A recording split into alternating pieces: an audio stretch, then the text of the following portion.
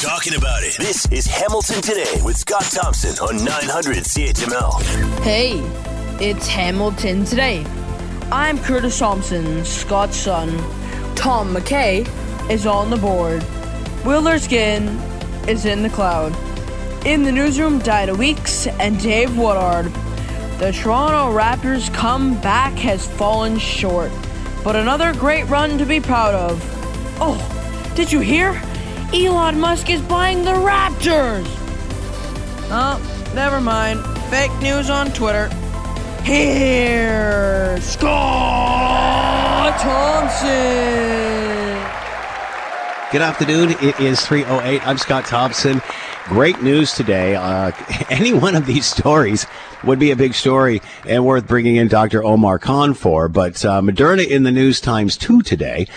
They are applying for approval for their pediatric version of their Moderna COVID-19 vaccine to get approval in the United States and Canada for those under the age of 6 years. And also announcing today, Moderna teaming up with McGill and building a plant in Montreal to produce this vaccine for now and obviously what could happen in the future. Let's bring in Dr. Omar Khan, Assistant Professor, Institute of Biomedical Engineering and Department of Immunology at the University of Toronto, and is with us now. Doctor, thank you for the time. I hope you're well. Doing well, thanks. So I remember, Doctor, obviously a couple of years ago, we were informed that we don't make this stuff and we had to wait in line for everyone else. And now, boy, we're looking at Moderna building a plant. Tell us about the significance of this announcement today. It's great to have something onshore and in Canada that can help with the capacity, because one of the big things that we learned is the need for what we call distributed manufacturing, being able to make something in more than one place to help out with surge demand. So Canada being able to contribute to that is fantastic. And any news as to where but when this will all be up and running? At what point will it actually be producing vaccine? How long does something like this take?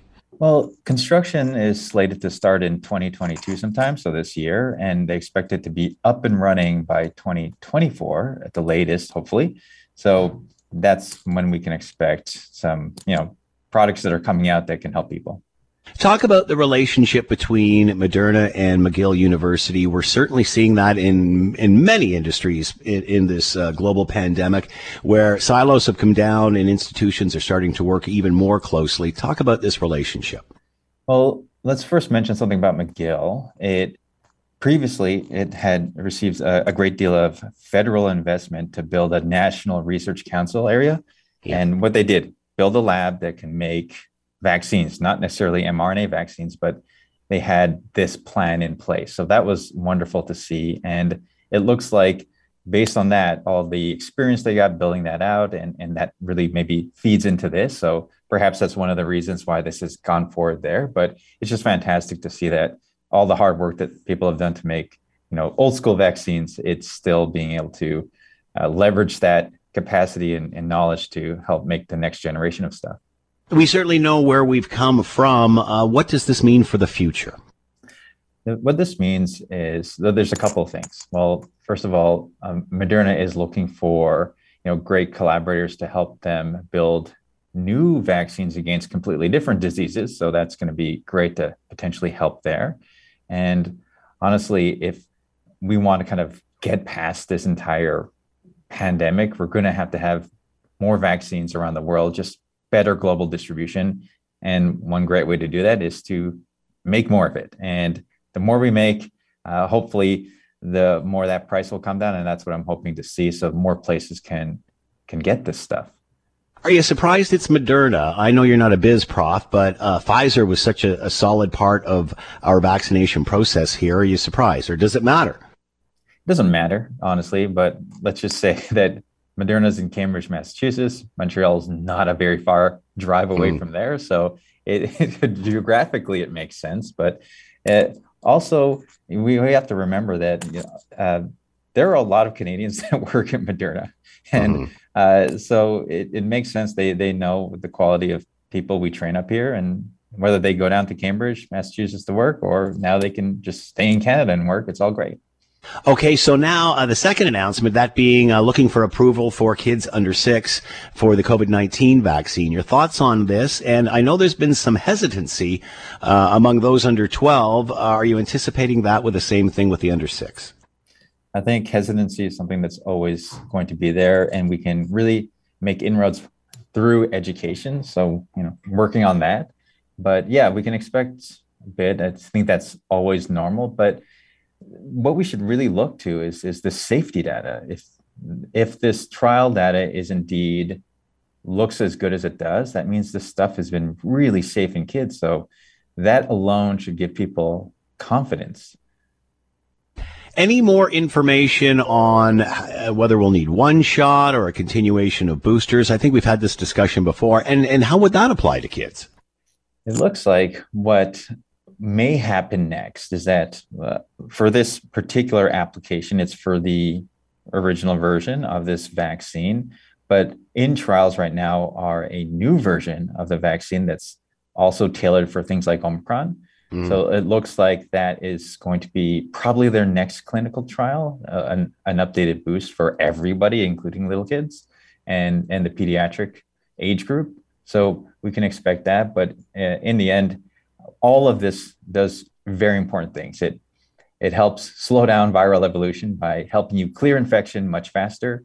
The less time the virus has to replicate, the less mistakes it makes, and that's how it evolves. It makes mistakes, and some of those mistakes randomly are good, and that's how it gets worse and worse. And we can stop that by clearing infections fast. What advice would you have for parents who might be concerned? Honestly, the first thing you do is talk to your family doctor. You have a pediatrician, ask them. That's what they're there for. You should never be making this decision in a vacuum. Like, you can get tons of information, but if you want information in context that's appropriate to your child, talk to your doctor. And remember, clinical trials, the first and foremost thing is that they look for safety. That's it. So even if it works great, but it's not safe, it won't go through. So at the very least, it's got to be safe, and it's shown to be safe so far. Dr. Omar Khan with us, Assistant Professor, Institute of Biomedical Engineering and Department of Immunology, University of Toronto. Doctor, thanks so much for the time and insight. Much appreciated. Be well. Thanks. Bye. You're listening to the Hamilton Today podcast from 900 CHML. Keep you abreast of what's going on in our nose to the grindstone here. Hamilton Bulldogs have done it. They've swept Peterborough Petes in 4 games, 7-4 last night. It was a bit of a barn burner. To talk more about all of this, Reed Duthie with us, play-by-play announcer for your Hamilton Bulldogs. He is with us now. Reed, thanks for the time. Hope you're well. Oh, Scott, you got to give me a warning before you do the horn. That one got me. I've been laughing here for the last few seconds. Did you see? They're every so often, you get like one going. Oh, here so now. Then they slow down. Stay off the sidewalk. That guy's in a scooter. Anyway, it just reminds me of a bad Seinfeld episode, that's all.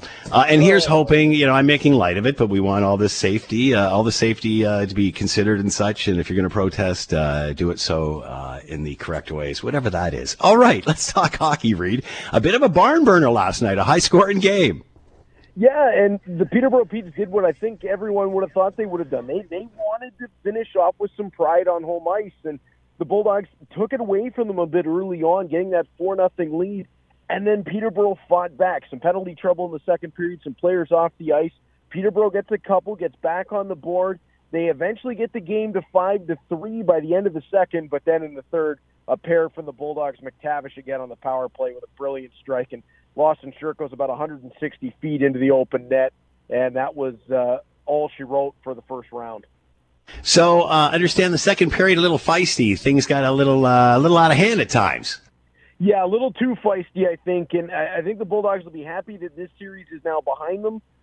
It was a very tough physical test for this team. It might be the toughest physical test that they'll face. They're going to face some teams that'll challenge them more on a skill side, on a strategical side, but that was a tough physical battle for 4 games.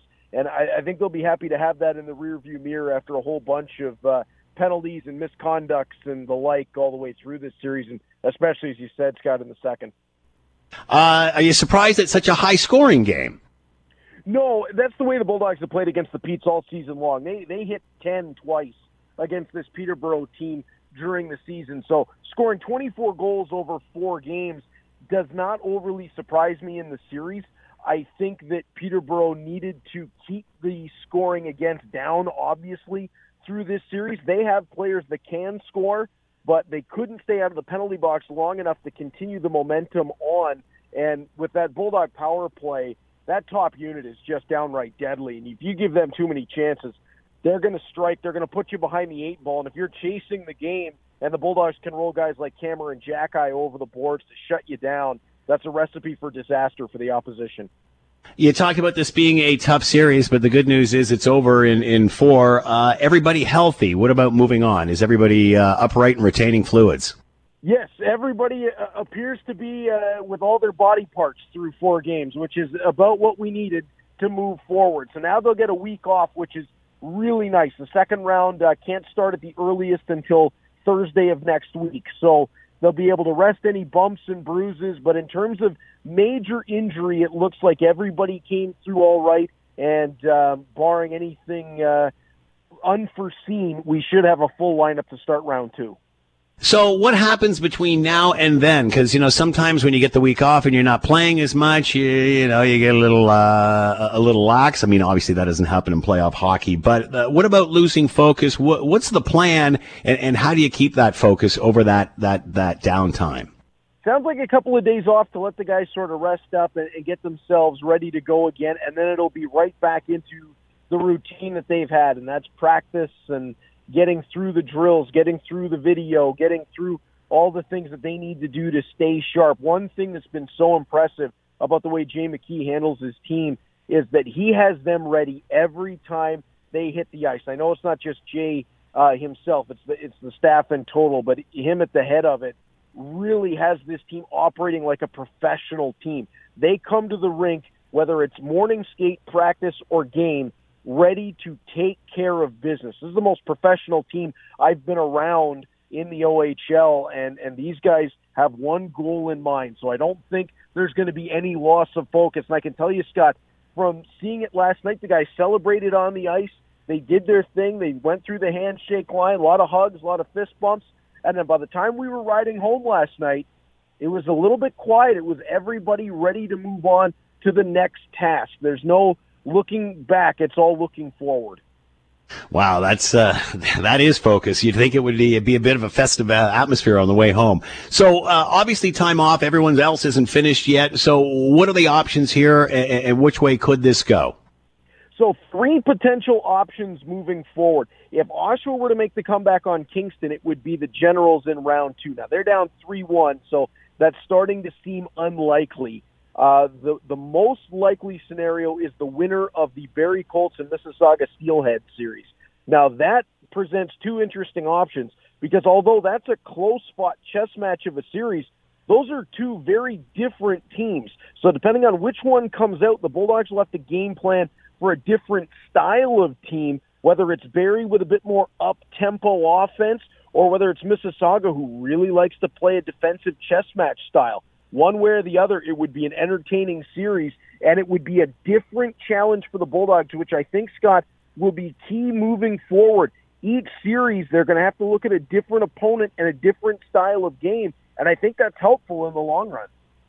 Especially if you're concerned about overconfidence and you're the favorite to win. I mean, this is the challenge ahead of you.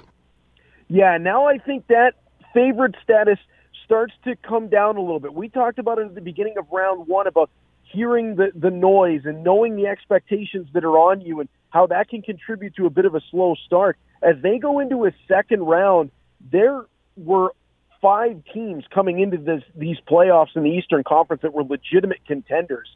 Barrie and Mississauga certainly involved in that conversation, and Mississauga who spent a good chunk of the season around the top of the Eastern Conference standings. So I think that favorite status is still there, but now you're in against a team where you're expecting them to come out and give you a really tough series. So I think the overconfidence will definitely not be an issue, not just because the Bulldogs aren't that kind of team, but because they're going to play a really good hockey club no matter who they've got in the second round. Your Hamilton Bulldogs sweeping the Peterborough Petes and waiting to see who is next. Reed Duthie with us, play-by-play announcer for your Hamilton Bulldogs. Reed, as always, thanks for the time. Be well. Thanks, Scott. I'm already tired of the waiting game, though. Can we play Hungry Hungry Hippos or something? I'll work on that for you. Let's bring in Alyssa Freeman. Lots to chat about. PR and pop culture expert. She is with us now. Alyssa, thank you for your time. I hope you're well. Yes, thank you for having me, Scott. Did you want to comment on the Rolling Thunder, whatever it is, and because at this time during the Freedom Convoy, we had reporters out. They were because this convoy was from east and west and north and such, and was all converging in on Ottawa. But there doesn't seem to be anything staging. It doesn't seem to be any motorcycles.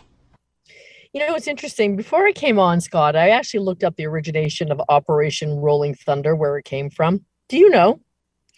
It was the title of a gradual and sustained aerial bombardment campaign conducted by the U.S. During the Vietnam War.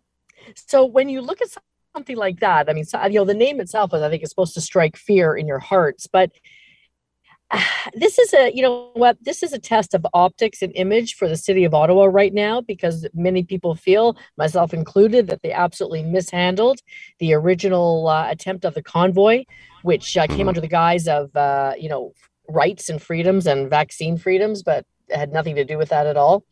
So I think this is a test for the Ottawa police. After all, the last chief got fired over his handling of the last infiltration of the city. So it remains to be seen just how powerful and mighty this convoy of motorcycles is supposed to be. I'm not seeing much on it right now, because I'm not seeing anything on it right now. No, I know. And if it doesn't hold the same intensity, quite frankly, Scott, as the last convoy did, the trucker, I don't even want to call it trucker convoy, I'll just say convoy, then that's certainly going to take the wind out of the sails of this far-right extremist campaign. Oh, stop using far right. It's extremists on both the left and the right. The anarchists are in there just as much as anybody else is. Man, oh man. Okay, well, it's still an I don't know if demonstration. All right, never mind. If there were groups of people gathering somewhere, there's news crews out there right now, Alyssa, you know that, looking for this stuff, and it ain't around. I know. And so when you think what's going to happen? You've invested in having a news crew out there, and that's the camera person, that's the reporter, maybe there's a sound person involved with it. So there's definitely a sense of, you're spending money in order to cover this story, and there better be some sort of story. So that's when you see how the media sort of turns on a dime. Okay, you're there, nothing's happening. So therefore, what is the narrative going to be? And that's exactly what's going to happen, Scott. So if there's no rolling and there's no thunder, then you'll see how the narrative will get disseminated by the media. And that is basically going to provide the color commentary for this effort. Oh, hang on, Alyssa. Here they come. Here they go. Oh. Here they come. Here they come. Help! Oh, it reminds me of that Seinfeld episode with them on scooters. You know what I mean? That's what I'm picturing. I've seen them all. All right. Let's move on from this. Moderna in Montreal, your thoughts on this? Obviously, 2 years ago, we were waiting for vaccine to come in. Now they've announced that Moderna is going to build a plant in Montreal for this. Surprised it's not Pfizer, since they were our go-to vaccine in all of this. I guess it's whoever they can make a deal with, Scott. And I think the only thing that I'm happy about is that we're going to have a plant. It's from a reputable pharmaceutical, and it's going to be in Canada. And that means that we can rely on our own business to get our own vaccines, as opposed to going, seeking them outside of the country. Any idea as to why this happened the way it did so quickly? It seems that, nobody was really chatting about this, and then all of a sudden, boom, it's here. Wow, look at this. People have sort of taken their eye off the ball out of the concern of why don't we have our own vaccine manufacturing plant here in the country. It was very, very hot in the news, as you just said, Scott, when vaccines were anything and everything that we were all talking about it. But, listen, as we watch the news, our attention span is very fickle. So quite honestly, why not try and make the deal when the spotlight isn't on you, i.e. the government, in terms of this plant announcement, and then just sort of spring it on us. And it's sort of a piece of good news, but it still catches us on our heels. And it also catches all the critics on their heels too. And it is Friday. So if you're going to make an announcement and you want to control the news cycle, do it on a Friday.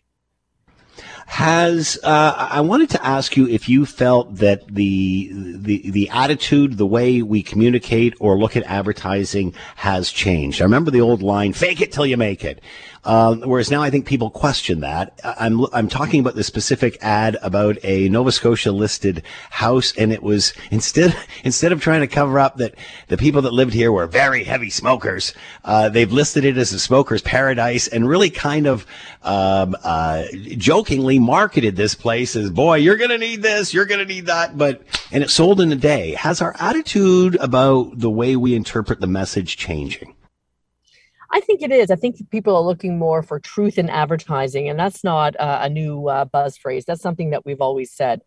And, you know, the way I read this article and the pictures that they showed, honestly, it looked like hoarders live there.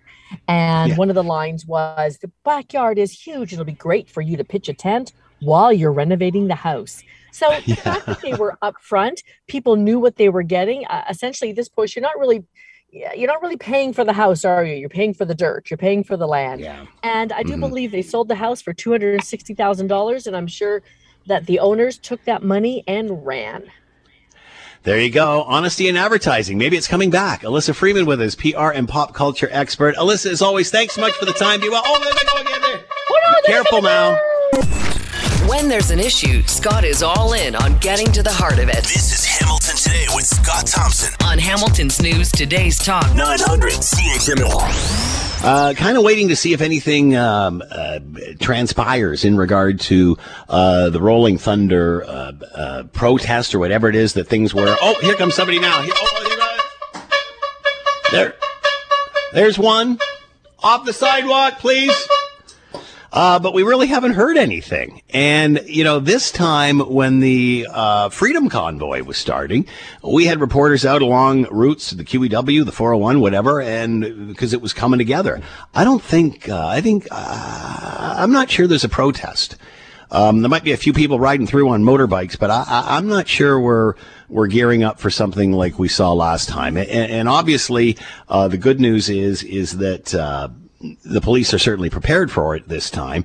But let's bring in Global TV reporter Brittany Rosen, who we've been looking to try to find something near Ottawa, but she's in Toronto and says that there is stuff planned for other areas as well. Brittany, thanks for the time. I hope you're well. Hey, I am doing great, thank you. How are you? I'm doing good. So you're in Toronto. Are there events or some sort of protest planned for Toronto? That's right, Scott. So there are roughly 14 protests. This is a mix of large-scale and small-scale protests, demonstrations, and celebrations that are happening this weekend, according to Toronto Police Chief James Raymer. He says this is quite common as we're heading into the summer and we start to see more of these events pop up. But we are going to see a similar response to when members linked to the Freedom Convoy in February rolled into the city. We saw thousands of people demonstrating a few months ago. And so there's going to be a similar response. We're not sure to what extent, how many officers are going to be out, how many road closures there are going to be. But we know that officers are going to be out. And particularly here in Toronto, there's been a 22% rise in hate crimes. So that's another thing that officers are going to be keeping their eyes on. The hate crime unit is going to be out. They're going to be monitoring these events, and they're going to be, arresting anyone who has any unlawful behavior. They're going to be collecting evidence on suspected hate crimes, hate speech, or any hateful signage or anything like that. So, yeah. So no, I was, you were talking about how, the police said there's a certain amount of demonstrations going around in Toronto. We're getting into that season. Do we know if any of these are directly related or related to the Rolling Thunder protest at all? Police have been quite tight-lipped about this, but I mean, from what we gathered happened, a few months ago, it could be anticipated that individuals could be linked to the Rolling Thunder protests that are happening in Ottawa. We know that these individuals, police and, security experts that I spoke to Christian Loypret, who is a security expert based in Ottawa. And he said we don't have a lot of concrete information on, these individuals' backgrounds or, the exact reason that they are protesting, but we definitely could see people that are connected to this, Rolling Thunder. And we've also seen that there are potential ties with the Rolling Thunder Ottawa event. They could have links to the Freedom Convoy as well, a number of potentially related groups that are going to be protesting this weekend. Do you know if we've heard any reports? Because we remember with the Freedom Convoy, there were staging areas. They were coming into Ottawa from, all various different regions, east and west and such, along the 401 and QEW. Have we heard anything? Has anybody seen anybody? Here in Toronto, it's been quiet. Nothing that I have heard of. We saw the response last time with police setting up those barricades. They really, had serious preparation in anticipation for members of the Freedom Convoy to roll through. But from our knowledge, we haven't seen anything like that yet. We haven't really been seeing, any motorcyclists or anything like that. We haven't been seeing police putting up those barricades or anything like that. They're staying tight-lipped about this again. They're just saying they are going to be increasing their presence for this weekend. All right, Brittany Rosen with us from Global News. Make sure you're watching Global tonight for more on all of this. Brittany, thanks so much for the time. Be well. Thank you. You as well. Take care. Tim Powers is with us, Chairman, Summa Strategies, Managing Director, Abacus Data. He's with us now. Tim, how are you? I hope you're doing well. Scott, I feel like I'm your convoy reporter again today. I'm waiting for Tim Allen and everybody else to roll in for Wild Hogs too, but not much. Well, but by this time there was staging going on for the Freedom Convoy. Oh, hang on a sec. Oh, here comes one now, Tim. Hey, easy. Wait. That's pretty much it, Tim. We had reporters on the QEW, on the 401. They were talking to all these people that were lining up. There were all these trucks and things going by. I don't even think I've heard of anybody in staging areas. I mean, somebody's reporting that there's somebody outside Ottawa on Highway 7 on a motorbike. But other than that, is this all for naught, do you think, Tim? Well, so far the residents of Ottawa are hoping that's the case. Look, so 2 or 3 times this morning I've come in and out of the downtown core. As I mentioned to you before, when the convoy was happening, my son's school is right down in the core. He's about a kilometer and a bit from Parliament Hill. I'm actually sitting outside his school now, trying not to look like too much of a creep, Scott, as I'm about to go inside and pick him up from after-school care. This area was also a staging area for police last time. A few minutes ago, just before I came on the air with you, I saw some police officers here going around basically just getting coffees at the moment. If you drive through this part of town, so he's on Elgin by the canal, so out, as I say, about a kilometer from Parliament Hill. You go a little further down in, you will see the concrete barricades. They are manned today. They haven't been manned since the Freedom Convoy. I've seen OPP officers at them. I've seen City of Ottawa officers at them. I just came across town, so we live in the Westboro area part of town. Traffic was normal. There was no delays, no motorcyclists. I did see on the way over, as I had seen before during the convoy, some police vehicles at some of the key exit and entry points for what we call the Queensway, the 417 that runs through the heart of the city. And last time that was very toughly monitored and controlled. So two takeaways. One, if people are coming, they aren't apparently here yet. And two, the police, unlike last time, are making a very visible early display of their presence. And if you've been here in Ottawa or listened to any of the media from here over the last 5 days, you'll know they've been very specific in providing clear warnings to anybody who comes to town and strays from what their protest is supposed to do. And it is good to see that the Ottawa police have a plan in place, and, if they do arrive, they come in one side and basically go out the other. But are you surprised you're not seeing more now? I feel sorry if there's any just normal, everyday person riding around on a motorbike today. They're probably going to get pounced on because they think there's some sort of freedom fighter.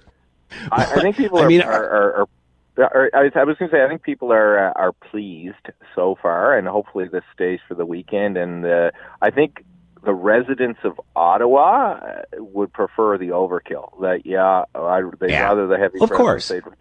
Because there's still a lot of lingering frustration and anxiety around that. Now, of course, this doesn't help the brand of Ottawa with the rest of the country, because people will think Ottawanians are more of a bunch of whiners than they normally are. And as I speak, I just see 1, 2, 3, 4 police motorcycles head downtown. So again, a very visible presence. The other thing here that's evident and clear as it relates to local politics, Scott, and you won't be surprised by this, the police are going to be evaluated quite significantly by the residents of Ottawa this weekend. So you'll remember the casualties of the Freedom Convoy were one police chief and a whole police services board. So the interim chief and the current police services board don't want to suffer the same fate. So they will go for overkill to make sure that they're seen to be adhering to the wishes of their particular taxpayers. So let me ask you this question, Tim. Is this more about a police demonstration and a police exhibition of how they have control, more that than a protest? It could very well end up being that. I mean, I think it's too early to say that, but certainly at this stage, the police are wanting you to see, and again, I think it's providing comfort, that they're very, very present. I mean, Scott, even this morning, I dropped my son off at 8 o'clock, okay? So nowhere did I hear in any of the news reports that whatever this Thunder rally is, Rolling Thunder, were they coming in at 8 o'clock? Now, maybe police just good planning, they were out there at 8 o'clock. But let's just say if you were doing the morning traffic commute in Ottawa, as many of us do, you saw the police. They wanted you to know that they were there, and you saw them at the places you expected to see them. All right, Tim Powers with us, Chairman, Summa Strategies, and Managing Director of Abacus Data, trying to live the weekend in peace in Ottawa. Thank you, Tim, for the call. Much appreciated. Have a great weekend. Be well. You too, my friend. Bye. You're listening to the Hamilton Today podcast from 900 CHML. Let's bring in Michael Taube, columnist for Troy Media, Looney Politics as well, contributor to the National Post and Washington Times, former speechwriter for Stephen Harper. He's with us now. Michael, thank you for the time. I hope you're well. Oh, I am, Scott. And actually, I've written about my love for heavy metal many years ago in the National Post, way back in 2010, which shows more of the gray hair on my head, I guess. I've done it a few times. Never be shocked. It's not designed for a particular group of people or one individual. It actually fits a lot of realms. There you go. And what about the hearing? Is it still doing well? Because I'm losing mine. I'm sorry? What? There you go. All right. So fine, I think. Before we get started and talk about budget or whatever in politics, any thoughts on the Rolling Thunder protest? I remember when the convoy thing was going on, we had reporters on the QEW and the 401. There were people there to interview. There were trucks going by. There doesn't seem to be anything going on here really at all. And maybe, there's something somewhere in a secret staging area that I'm not seeing. But I would think if there was, TV crews would be all over that. This to me seems more like an exercise by Ottawa police, an exhibition per se, to show that they are ready for something rather than the protest itself. Am I missing something here? No, I think your analysis is about right. The Rolling Thunder motorcycle rally, it obviously frustrated some people in Ottawa to hear that another protest was coming through. They had directly stated through their organizers and whatnot what the route was going to be. And the plan was basically that they were just going to go through the downtown. Yeah. It was going to be relatively quick. They were just going to make a statement, whatever it may be, and then they were going to go on their merry way. In and out. But what happened was, unfortunately, is that the Ottawa police and some municipal councillors I wouldn't say they necessarily went ballistic, although one councillor did, but they really didn't want to experience something similar to Freedom Convoy 2.0. Mm-hmm. And they started to change their things so much and position so much that they ruffled a lot of feathers.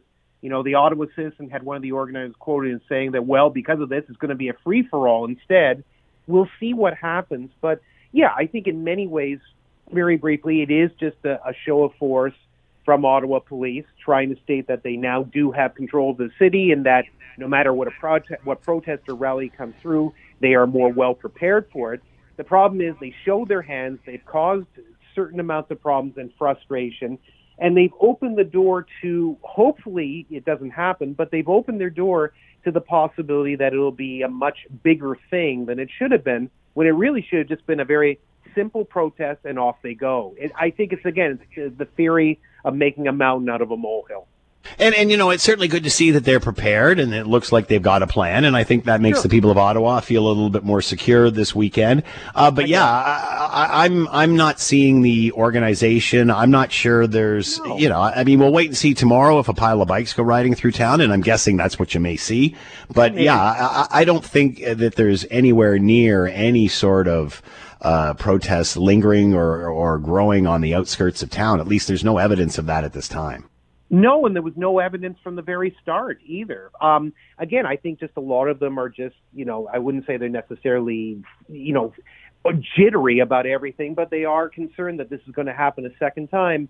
No matter what your position was on the original Freedom Convoy, as I said to you multiple times and to others as well, it was a mostly peaceful protest. There were, is anything perfect? No, but then again, no protest or rally ever is. But I thought it was actually pretty clean for the most part. It just lasted too long and caused frustration to a lot of people. So for that reason, I can understand why Ottawa police would want to have a plan of action in play. I think that's perfectly fine. But again, I just don't see this being the same thing, and there's no indication that it will be. All right, let's talk about the Ontario budget that came down yesterday. Obviously, that will launch into the provincial election coming up June 2nd. Your thoughts on what you saw? It looks like he's ticked off people on both sides of the political spectrum here. Some saying that it's too much a center budget. Your thoughts? Yeah, this really is not a budget per se. I do agree with the argument, and I actually said it in a couple places yesterday. This is really an election platform. That's what it is. So basically what Doug Ford and the Ontario PCs have presented is something that could potentially be a budget, but as the Premier's own finance minister said, Mr. Biff-Mullaney, it may not turn out to be that way based on, economic conditions, forecasting, and other things that occurred during that time.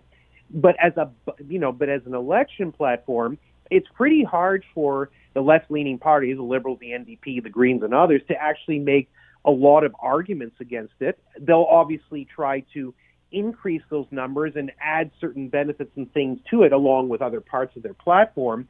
But Doug Ford basically has come out with an election plan which I think a lot of people are kind of familiar with. We saw it all during last year's federal election where everyone tried to outspend everybody.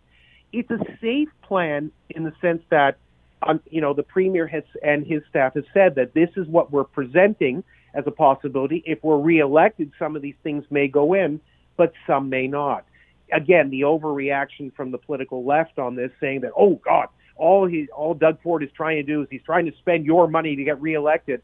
Well, for God's sake, Scott, what do you think governments do? What do you think parties propose? This is how politics is run. They make this out like this is a novel concept. This is as age-old as politics in general. You promise things, and maybe sometimes you actually meet those promises. That's how it typically works. So did I like it in terms of the spending? No, I could have lived without a $198 billion election platform. Absolutely, I don't agree with it.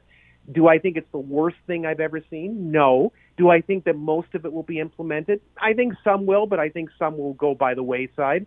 And do I think this is going to hurt Ford's re-election bid? No. In fact, if anything, although it'll frustrate some people, it might enhance them. Emphasis on building, which is something we haven't seen from the province in a long time. Your thoughts? Yeah, I think that's something a lot of people in Ontario have called for, whether it's a city like Hamilton, where you are, or Toronto, where I am. There have been called for more building, whatever it may be, in terms of obviously, fair housing, et cetera, et cetera. Basically, people want to see the economy get moving and get rolling. And a lot of early economic forecasts seem to suggest that at least by next year, the provincial economy, in Ontario anyways, and certainly other provinces, will be a lot better. Now, economic forecasting is much like gambling in Las Vegas. Sometimes you're right and a lot of times you're wrong. Let's hope that it's accurate. But regardless, the fact that the Ford government has proposed something that shows not just building, but it seems to be also pro-growth is actually something that they can work to their advantage and use the argument that as we get out of the pandemic gradually, things are starting to improve. People are starting to get out more. They're going to restaurants, they're going to movies, they're going to concerts, et cetera, et cetera. We're starting to reclaim our lives again to some degree. With this in mind, I think things like building being a part of the budget or anything that's pro-growth or pro-economic growth, I think that's beneficial to the system, and it helps the Ford government. It doesn't hinder them. Michael Taube, columnist for Troy Media, Looney Politics, contributor to the National Post and Washington Times, used to write the speeches for Stephen Harper, former Prime Minister. Michael, as always, thanks for the time. Be well. Have a great weekend. My pleasure. You too. If Scott Thompson isn't satisfied with an answer, he'll delve into the issue until he is. You're listening to Hamilton Today with Scott Thompson on Hamilton's News Today's Talk 900 CHML. All right, great news for Canada. We remember during the global pandemic, the beginning of the COVID-19 global pandemic, we were kind of caught with our pants down and looking for vaccine as we did not produce them, waiting from vaccine from the United States and Europe and such. Well, now Moderna has announced that they will be building a plant to produce vaccine for this and other situations in the future in Montreal. To talk more about this, Marvin Ryder with us, professor at DeGroote School of Business, McMaster University. He's with us now. Marvin, thank you for the time. I hope you're well. I'm great, thank you. Glad to be with you. So your thoughts on this? This sort of snuck up and surprised that it's Moderna, not a Pfizer. Well, actually, I'm not surprised. The announcement that you're speaking about, it actually carries from an announcement that was made in 2021. In late 2021, Moderna said, yes, we'd like to build a plant in Canada. That was warmly received. At that time, they said, we're not just sure where, so we're going to investigate the greater Toronto area and the greater Montreal area. And what was announced today was that after reviewing both areas, Montreal won, and they're going to have the new facility there. Mind you, having said that to you, it's not going to be open and producing vaccines until 2024, and we all hope that by that time COVID is in a rearview mirror. So why are they building this? Well, of course, it's not just to produce COVID vaccines. It's to produce a whole family of vaccines using the messenger RNA or mRNA technology that Moderna was a leading light in. This is not. Does this have anything to do with the NAC facility they announced earlier, or that was a bio version of this? It wasn't the mRNA. Yes, well, you're right. So it's a little different thing that they had announced before, and this specifically is for mRNA. And along with building a plant, a factory to produce vaccine, it's also going to have a research center where they're hoping to develop next generations of mRNA vaccines. So, Scott, let me just give you a simple example. One of the holy grails of vaccines that have been worked on now for the better part of 40 years is a vaccine around AIDS, a human immunodeficiency virus, and we aren't there yet, but mRNA technology seems to hold some promise. So even if we can put COVID in the rearview mirror, this new generation of technology could be used to produce all kinds of vaccines, including perhaps something for HIV. And again, going back to the Moderna, Pfizer, surprise one, not the other, does it matter? Yeah, no, I'm not exactly surprised. What you have to do if you're one of these companies, because clearly they have a multinational footprint, is you want to look where you have plants at the moment and then saying, would one in Canada help me out? On a global scale, Canada is a relatively small player. Yes, I know we have 38 million people in this country, but, compared, for instance, to a France or an England, we're much smaller. And so their feeling had been pre-COVID that we can meet whatever Canada's needs are from our plants in the United States. As we've gotten further in this, and partly because I think our federal government has come to the table with some sweeteners to say we'd really, really like to have a plant here in our own backyard, I think Moderna, being the new kid on the block, Moderna has only been going since 2010. They're still kind of establishing their global footprint. I think it was easier to get them to come here than Pfizer. That being said, Pfizer seemed to be Canada's go-to vaccine during this pandemic. Do you think that matters at all? Because there was some shopping going on, but between these two mRNA vaccines, obviously it's like Coke and Pepsi. Do you think that will matter at all to consumers? No. in the long run, it's not going to make a difference as long as we have this technology here and we have the ability to produce vaccines here. Now, it's not clear to me whether Moderna is also considering producing vaccines using what I'll call more standard technology or more well-established technology that doesn't involve mRNA. So, for instance, the Johnson & Johnson vaccine, as one example, did not use mRNA technology. If we need flu vaccines, would they produce just an ordinary flu vaccine or an ordinary pneumonia vaccine using the standard technology? That's not clear in this announcement. My feeling is that what the government really wanted was a center of excellence on this new kind of technology to make sure that Canada had a seat at the table, and that if possible we could even see some of these breakthroughs here. Certainly one of the attractive things about Canada is its healthcare system. And say what you like about it, it's a publicly funded system. We have a relatively healthy population, probably healthier than the United States, and we also have a wonderful health research community that Moderna, I think, would be very attracted to. Not that Pfizer wouldn't be attracted to it, but I think it would be even more valuable to a company like Moderna. Marvin Ryder with us, professor at DeGroote School of Business, McMaster University. Moderna announcing today they are going to manufacture vaccines in Canada. Marvin, as always, thank you for your time. Have a great weekend. Be well. I will. Thank you. You're listening to the Hamilton Today podcast from 900 CHML. Let's bring in Peter Graefe, professor of political science, McMaster University, get his take on what's happening in the world of political science, and also a budget coming down, or has come down this week in Ontario, many calling it a platform rather than a budget. Peter Graefe with us, professor of political science, Mac University here now. Peter, thank you for the time. I hope you're well. I am, thanks. Before we get started, your thoughts on the Rolling Thunder protest. It doesn't seem to be too much going on at this point, although I guess there's more events planned for tomorrow. Your thoughts on this? Obviously, Ottawa very much prepared for this one this time out. Are you surprised we're not seeing more on this? Well, I guess we have to wait and see how many people show up and what happens when they show up. Again, with the rights to protest, presumably there'll be a capacity for these groups, to show up, but there's some limitations in terms of where they can stop in town and so on. So, again, it will be interesting to see how that plays out. I guess there's also a bit of a, conflict for trying to figure out what happened in that earlier moment. I mean, a lot of the emphasis on this rally seems to be about how somehow there was some desecration of the war memorial, by the removal of those protesters. People felt that the war memorial had been desecrated by the protesters. So, in a way, I guess it comes back to us as citizens to try and make sense of what happened earlier and to wonder a bit, whether we have groups that are really trying to use the memory and the commemoration of, fallen Canadians in previous wars to really amp up some very contemporary politics and how as citizens we feel about that, whether we want that kind of commemoration used in that manner or whether we think it speaks poorly on protesters to try and pull it onto themselves and use that to make cases which seem quite far from the commemoration of soldiers who gave their lives in past wars.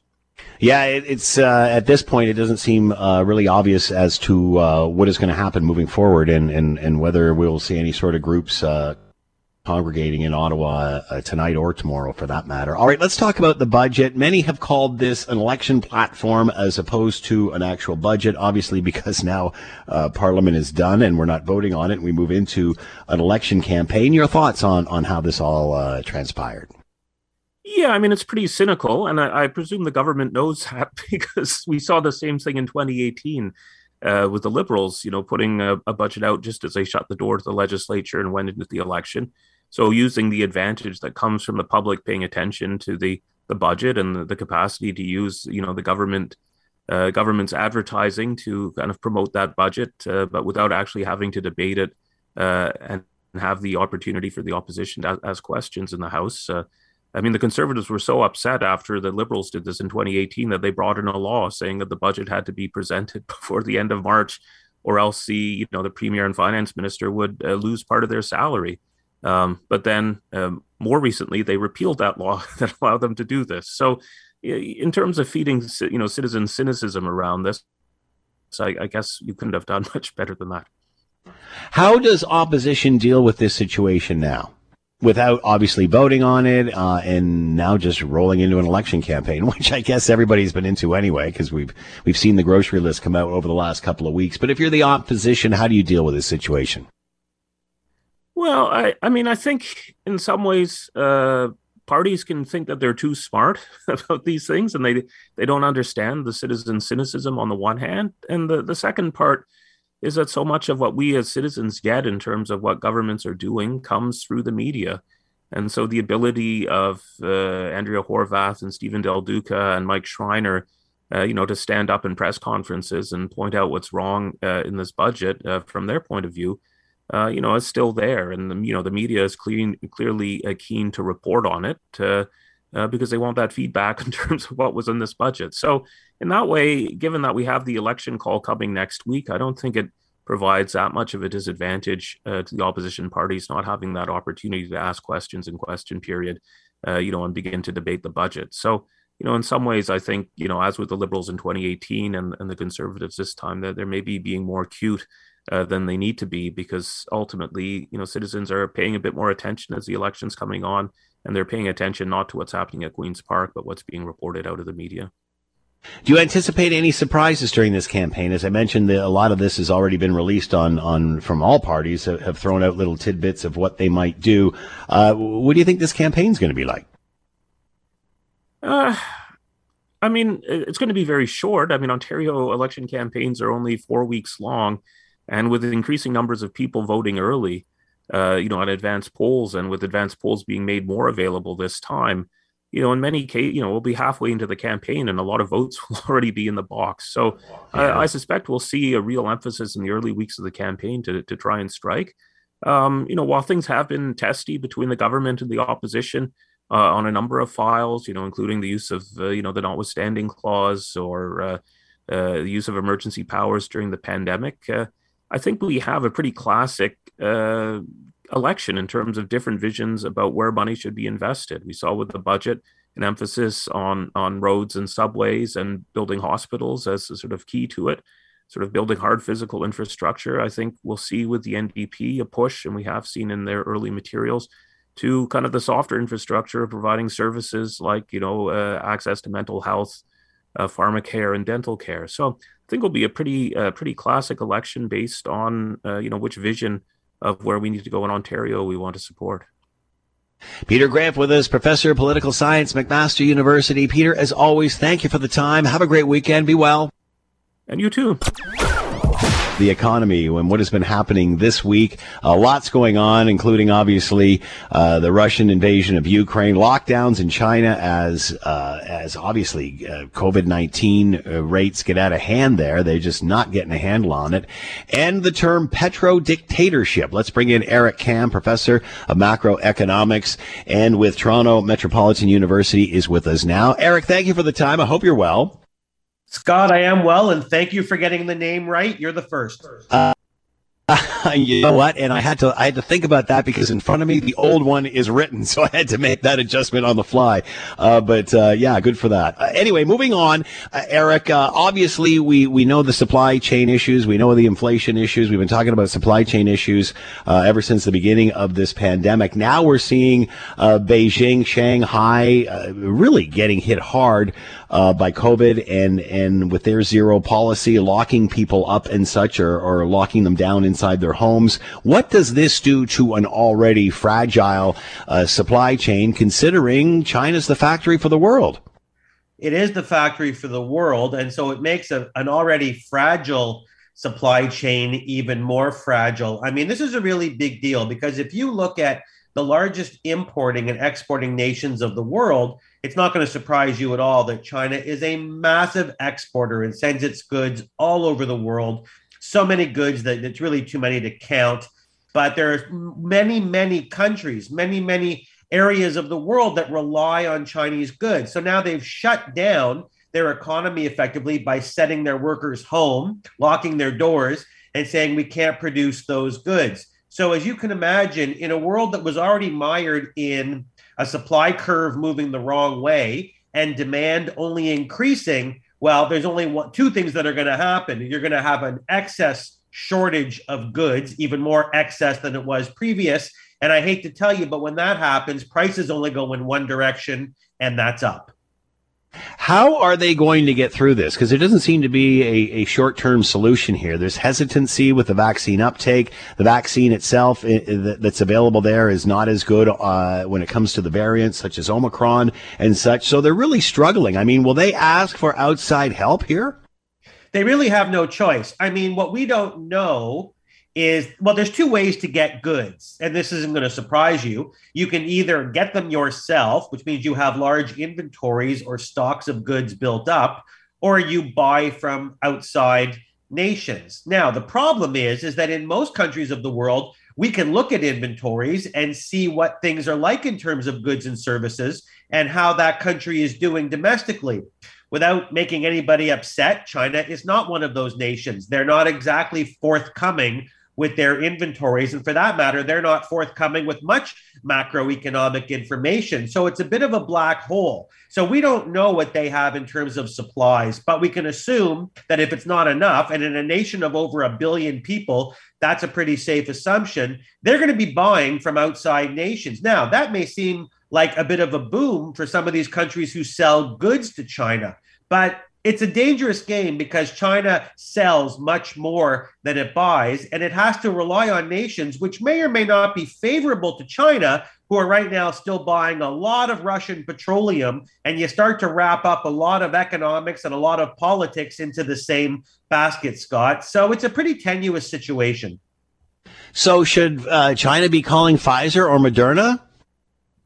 Well, China could do a lot of things, but again, China doesn't do a lot of things the way other nations do, and we'll never know the truth. So I'd like to think they would. I'd like to think they would increase their vaccinations. I'd like to think they would do things that other economies and other countries have done. But again, I'm not trying to avoid the question, but there's only so much information you're going to get out of China, so we probably will never really know the truth. All right, the other big issue in the world, obviously Russia's invasion of Ukraine. We certainly know the stranglehold that Russia has over Europe and such when it comes to energy.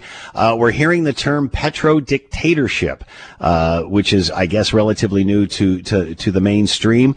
What can you tell us about this? How has this, or will it, change energy policy, not only in Canada, or maybe not, but even around the world? How will the world look at this term? Well, I think the world is going through a change. And I think that while in the 90s and early 2000s, the watchwords were trade and things like that, now a lot of nations are starting to look inward and saying, maybe we don't want to be as tied up in exports and imports as we used to be. We have to be more self-sufficient. But I have bad news for you and the good listenership, which is Russia, sadly, is starting to win. And I don't want to say on a geopolitical war scale, but in terms of an economic scale and in terms of its petroleum, it's starting to win. Countries are not en masse buying less petroleum, countries like China and India, and these are very big countries. And now China has them the Russian government has them paying for those in their own currency. So now you've got two things going on at the same time. You have countries with billions of people buying petroleum in the currency of Russia, which is propping up the Russian dollar. And I know no one's going to want me to say this, and I'm going to get some nasty Twitters back, and that's okay. But they're starting to win. They're starting to have their commodity purchased in their own currency. And that's a win-win for Russia. So what can the rest of the world do? Well, it can hang on for dear life, but it can also look into alternative sources. And so you have many countries rich in oil, Canada being one of them, that should be looking at each other saying we've got to be less dependent on this nation and more dependent on ours. Many will say we have to, instead of concentrating on this type of energy, but go right to renewables. But clearly the world is not there yet and won't be there for a while. Will we see policy changes in North America with both the United States and Canada and perhaps pipelines? Well, like you said, there's a short run and there's a long run. And so everything we've discussed here is very long run. Pipelines are quite long run. Anything that takes time to build and manufacture is a long run. So you really have to differentiate between what is a short and what is a long run fix. I think that a lot of nations, again, as we talked about before, are going to have to make some tough decisions. I think pipelines have to go in, and countries that have a comparative advantage or an efficiency in producing resources like petroleum and oil and gasoline and can refine it themselves have to start doing that for themselves, because we can't look at a country like Russia and trust it to be our supplier anymore. But you cannot just pull a lever. And here's an editorial comment. You can't offer an economy where so many people are one paycheck away from insolvency. You can't tell them you'll give them a couple $1,000s back on an $80,000 Tesla. So again, I don't like to see the glasses half empty here, Scott, but it's a very tenuous time. And I think you're right. I think it's time for countries to really reevaluate their oil and gas needs. We've only got a few 30 seconds left or so. Inflation is huge. All you have to do is drive to the gas pump, go into the grocery store, even trying to help out the restaurants. Prices have gone up, and it's making an impact. What do you see short term here? I see a mess short term. Again, short term and long term. Short term, there's really very little, if anything, that the government can do about this right now. We are in unprecedented historic times of low supply and high demand. And I actually went to a lecture myself yesterday about this. And somebody from McGill was talking about, in the short run, there is just nothing. The government is powerless against some factors. In the long run, well, you're going to keep raising interest rates and you're going to keep having anti-inflation measures like that. But for the next year or 18 months, Scott, again, sad to be the bearer of bad news, inflation is a little bit out of control. And the central bank and the government can talk a good game, but they don't know what to do. Eric Kam, Professor of Macroeconomics, Monetary Growth with Toronto Metropolitan University. Eric, as always, thanks so much for the time. Be well. Have a great weekend. You too. Stay healthy, Scott. You're listening to the Hamilton Today podcast from 900 CHML. Joining us, Scott Radley, host of the Scott Radley Show, columnist with your Hamilton Spectator. He is with us now. Scott, thanks for the time. I hope you're well. Who is the masochist who requests that on All Request Friday? I have no idea. What, did they forget not to put in who's it's a small world after all, just to really make us have an earworm all weekend? You'll have to take it up with Danny. Tom says, okay. Yeah, Tom says it was Danny. Blame him. And normally we drop the Russian at this point because I know that's your favorite band. But sorry, didn't make the cut today, Radley. You know, it's a close call between Sharon Lois and Brahm and Rush. Yeah, it's a tough one. Is it Brahm or Bram? Gary, Bram. You know what? So here's the thing. Funny story. 'Cause I had him on the show a while back, and I kept calling him Brahm because we know someone. We've known someone for years with the same spelling name, but he goes by Brahm. And so on the second time, Do you call Bono Bono? No, but unless he's a pro. But so anyway, I called Brahm twice, and he corrected me on the air. He goes, "It's Bram," and I was like, "Okay, no! Sorry, oops, sorry, yeah, my mistake." I know it's when you know someone. It's like when you know someone with a name and you've got a really bad association with it, and you, like someone you didn't like or an old girlfriend or something, and then you meet someone else. It's like that name sticks around. It's got me anyway. Carry on. That's my reason for why I'm mispronouncing. He must have been thinking you're the only one that hasn't heard of Sharon Lois and Bram. I've heard of them, but I always thought it was Sharon Lois and Bram. I don't. It's not on my regular playlist. Let's put it that way. Well, let's get it there. All right. We've been talking all afternoon about the Rolling Thunder protest. I'm not sure it's going to happen. Maybe something will happen tomorrow. I don't know. I'm not sure this is about a Rolling Thunder protest. I think this is more about an exercise for the great people at the Ottawa Police Service who want to, and rightly so, show the citizenry of Ottawa that they have some sort of control over their city. But, when the convoy was on, we had reporters on the QEW, on the 401, and this was the Friday before. There were cars and trucks coming in from wherever. And I haven't seen any sites where motorbikers are hanging out and gathering and getting ready for a thing that's supposed to start in 7 minutes. And I'm looking at my Ottawa City Cam, and Ottawa looks as boring as it ever does. So what do you think's happening here? They all ended up in Port Dover with the guy in the pink bikini bottoms. Port Dover is way more welcoming than Ottawa. Let's go there. The leather thong guy, whatever it is. Yeah, no, it's Look, this thing, and we've discussed this yesterday. This thing to me, is this a manufactured protest? It's a manufactured protest or a manufactured crisis in Ottawa, because I think it's more the latter. And I think, yes, everything that happened with the truckers and the police got slammed for that, and we're now having hearings and inquiries and all the rest of the stuff. And so now anybody says we're staging a protest in Ottawa, and it sounds like we're going to mobilize the entire police department of Eastern Canada to make sure. Maybe we should have called the Emergency Act today. But I think we said this yesterday, right near the end when we were chatting, right near the end of the time. The concern with this for me, Scott, is that because we had a trucker convoy that, again, you may or may not have agreed with, you may or may not have thought the response was correct, whatever, doesn't matter. Because we had a trucker convoy, it now appears that anyone else who says they're going to protest, suddenly now we're going to crack down on that one. And I think that's a real problem in our society where you are supposed to be allowed to protest. And the idea that if you're going to roll in with motorcycles, that somehow now you are endangering the lives of those in Ottawa, look, it's good for the police. Oh, wait a sec, Scott. Here come some bikers right now. Here they come. The mopeds have arrived. Yeah, the mopeds have arrived.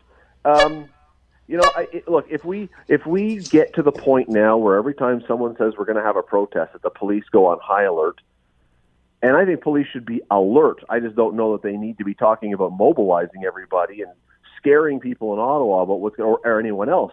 Anywhere else that's going to happen. I just think that we are now using, or some people are now using, what happened as a way to challenge or deflect or deny, maybe not deny, but certainly villainize anyone else who might want to protest in Ottawa because, hey, you're going to become the truckers.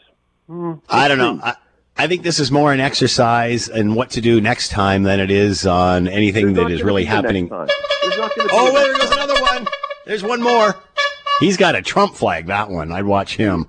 I don't think there's going to be a next time, Scott. Not like the trucker protest. And look, if you are the police in Ottawa and you can't control motorcycles, you got a bigger problem than with what your police department is doing. Scott Radley, host of the Scott Radley Show. You can read him in your Hamilton Spectator coming up right after the 6 o'clock news. You do not want to miss this. Scott, as always, thanks for the time. Be well. Have a good weekend. Oh, hang on. There's another one. Hey, off the sidewalk. Hey, you beat my front lawn. Thanks for listening to the Hamilton Today podcast. You can listen to the show live weekday afternoons from 3 to 6 on 900 CHML and online at 900CHML.com. All right, as always, we leave it to you, the tax-paying customer, to have the last word. Semi-truck started it. Motorcycles are coming next. I think we got to really make this green movement really happen. Next convoy that goes to Ottawa should be consisting solely of Priuses and bicycles.